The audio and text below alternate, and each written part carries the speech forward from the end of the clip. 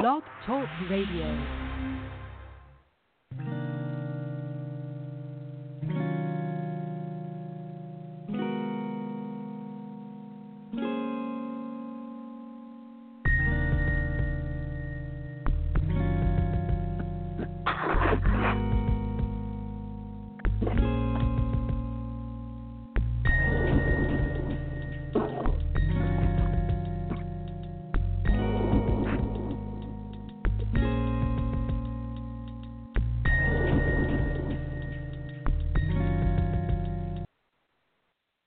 Good afternoon, and welcome to another episode of A Sound Heart Radio. This afternoon, I'm going to continue the discussion on co-suffering with Jesus. This is a very important doctrine for believers to understand. The New Testament attests to this radical reality of co-suffering with Jesus in many verses. And so it behooves us to have a very deep understanding as believing ones of this doctrine. Now, I'm using the term, I prefer using the term believers or believing ones because that is closer to the New Testament term pistis. And so this is the term that's used also in the book of Hebrews chapter 11. We are constantly believing one. Now there are those who at a point in time said or profess belief in Jesus.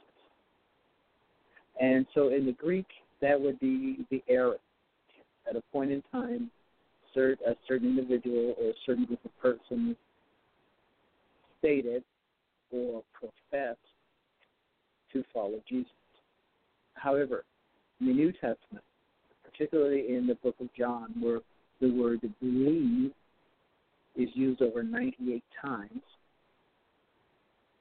John's understanding and the word that he uses means to believe at a point in time and then to continue on in that belief. That is, maturing in that understanding.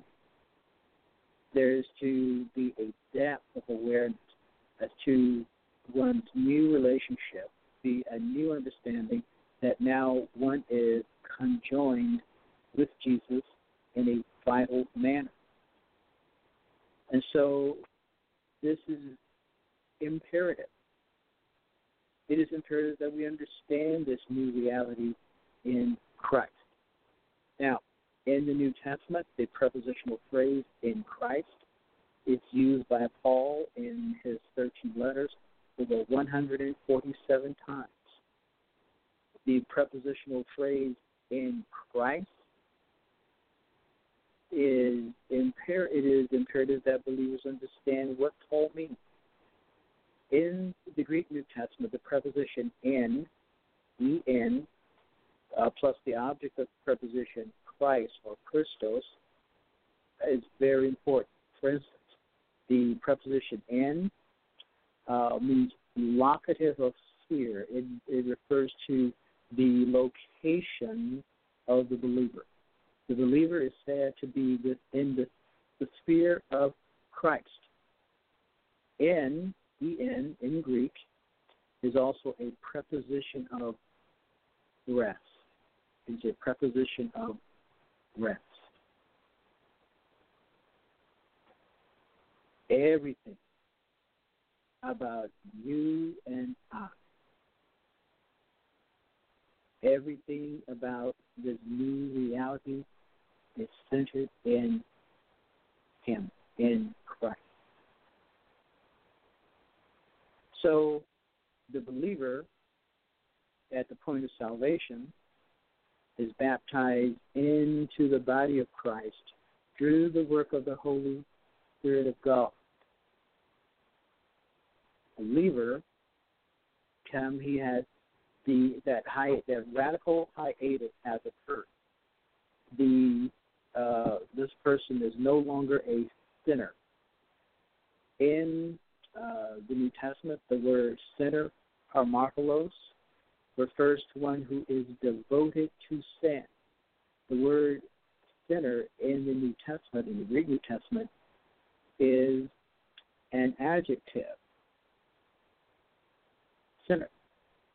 So the believing one, we will never find in the New Testament, either the Greek or the English New Testament, we'll never find the term or the statement, I am a sinner, I am, present tense, I am a sinner, harmakilos, that is one who is devoted to sin, I am a sinner saved by grace.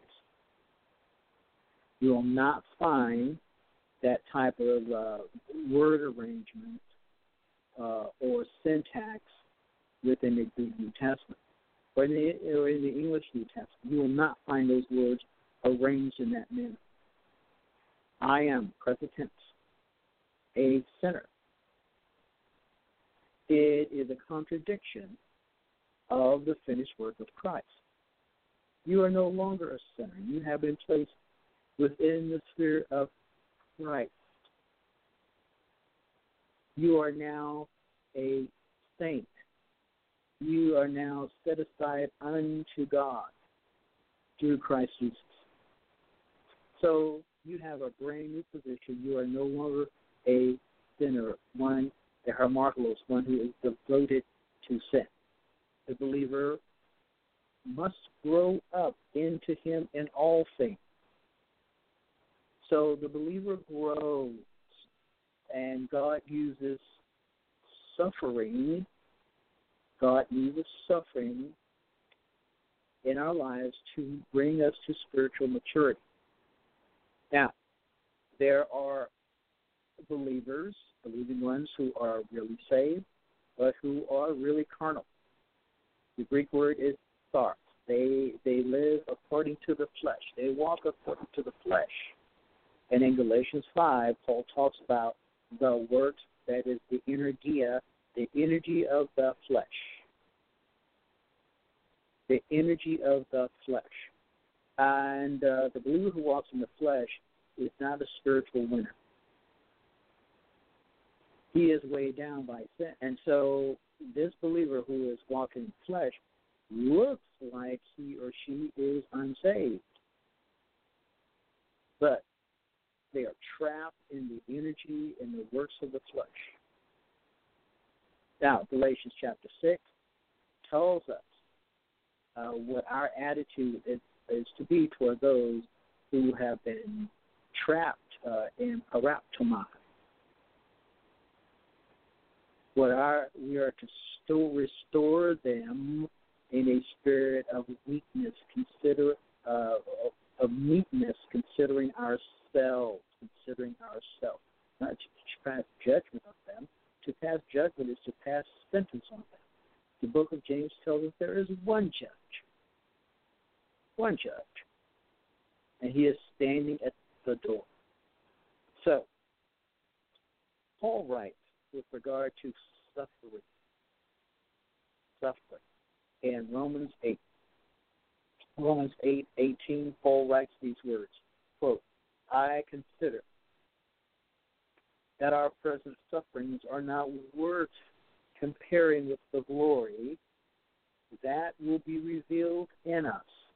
Beautiful. For the creation waits in eager expectation for the children of God to be revealed. For the creation was subjected to frustration, not by its own choice, but by the one who subjected, but by the will of the one who subjected it, in hope that the creation itself would be liberated from its bondage to decay and brought into the freedom and glory of the children of God. So, understand that God knows that you and I suffer and that we experience suffering as His children. He understands. And also, let's take a look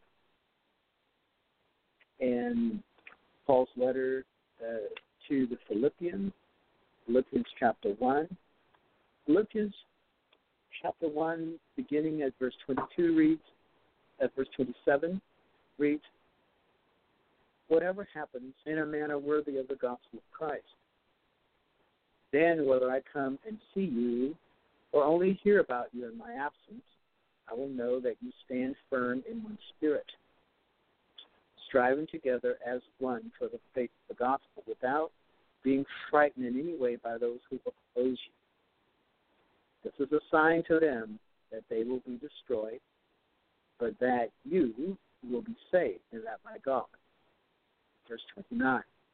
For it has been granted to you on behalf of Christ not only to believe in him, but also to suffer for him, since you are going through the same struggle you saw I had, and now hear that I still have. Now, beloved, God, as I said earlier, unquote, God understands that you and I suffer. And it is important that as believing ones, we understand that God uses suffering to grow us up in doctrine, so that we will stop leaning on our own understanding and in all our ways to acknowledge him. Now, I realize that this doctrine is not popular with the carnal church that loves carnal music, that loves sermons that are not very edifying, and that do not handle the Word of God right. So God does know his plans for you. But and God has plans to prosper you in Christ. The prosperity that Paul speaks about, prosperity within one's soul. God's prosperity for us is within our soul. When our souls are filled with Bible doctrine, when we are godly, when we understand, as Paul understood in his very powerful ministry, what suffering with Christ really meant. Many believers understand and have suffered with Christ, and they have lost their lives. They have suffered the loss of their earthly possessions. Please read the book of Hebrews. Please read the Bible. Please read and understand what the Bible states. And you and I cannot grow in Christ just reading books on apologetics. This has gone beyond now mere intellectual understanding and the ability to have a conversation with the unsaved. If that were all we needed, then Jesus would have left us a huge book on apologetics. Instead, he left us the spirit-filled writings of Paul and John and Mark and Luke and the prophets of the Old Testament. God left us vital meat. God left us what we needed, not what we wanted. There are those today whose ears are being tickled by false prophets. They have gathered teachers unto themselves that titillate their ears or what they want, because many of these individuals can no longer put up with sound doctrine. They don't want to hear it. But if you want to grow in the Lord, and I believe you do, find a way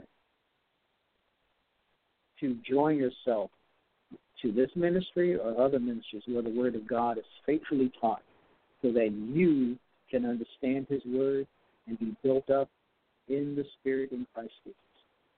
Good afternoon. My name is Dr. Josiah Rich, and God bless you.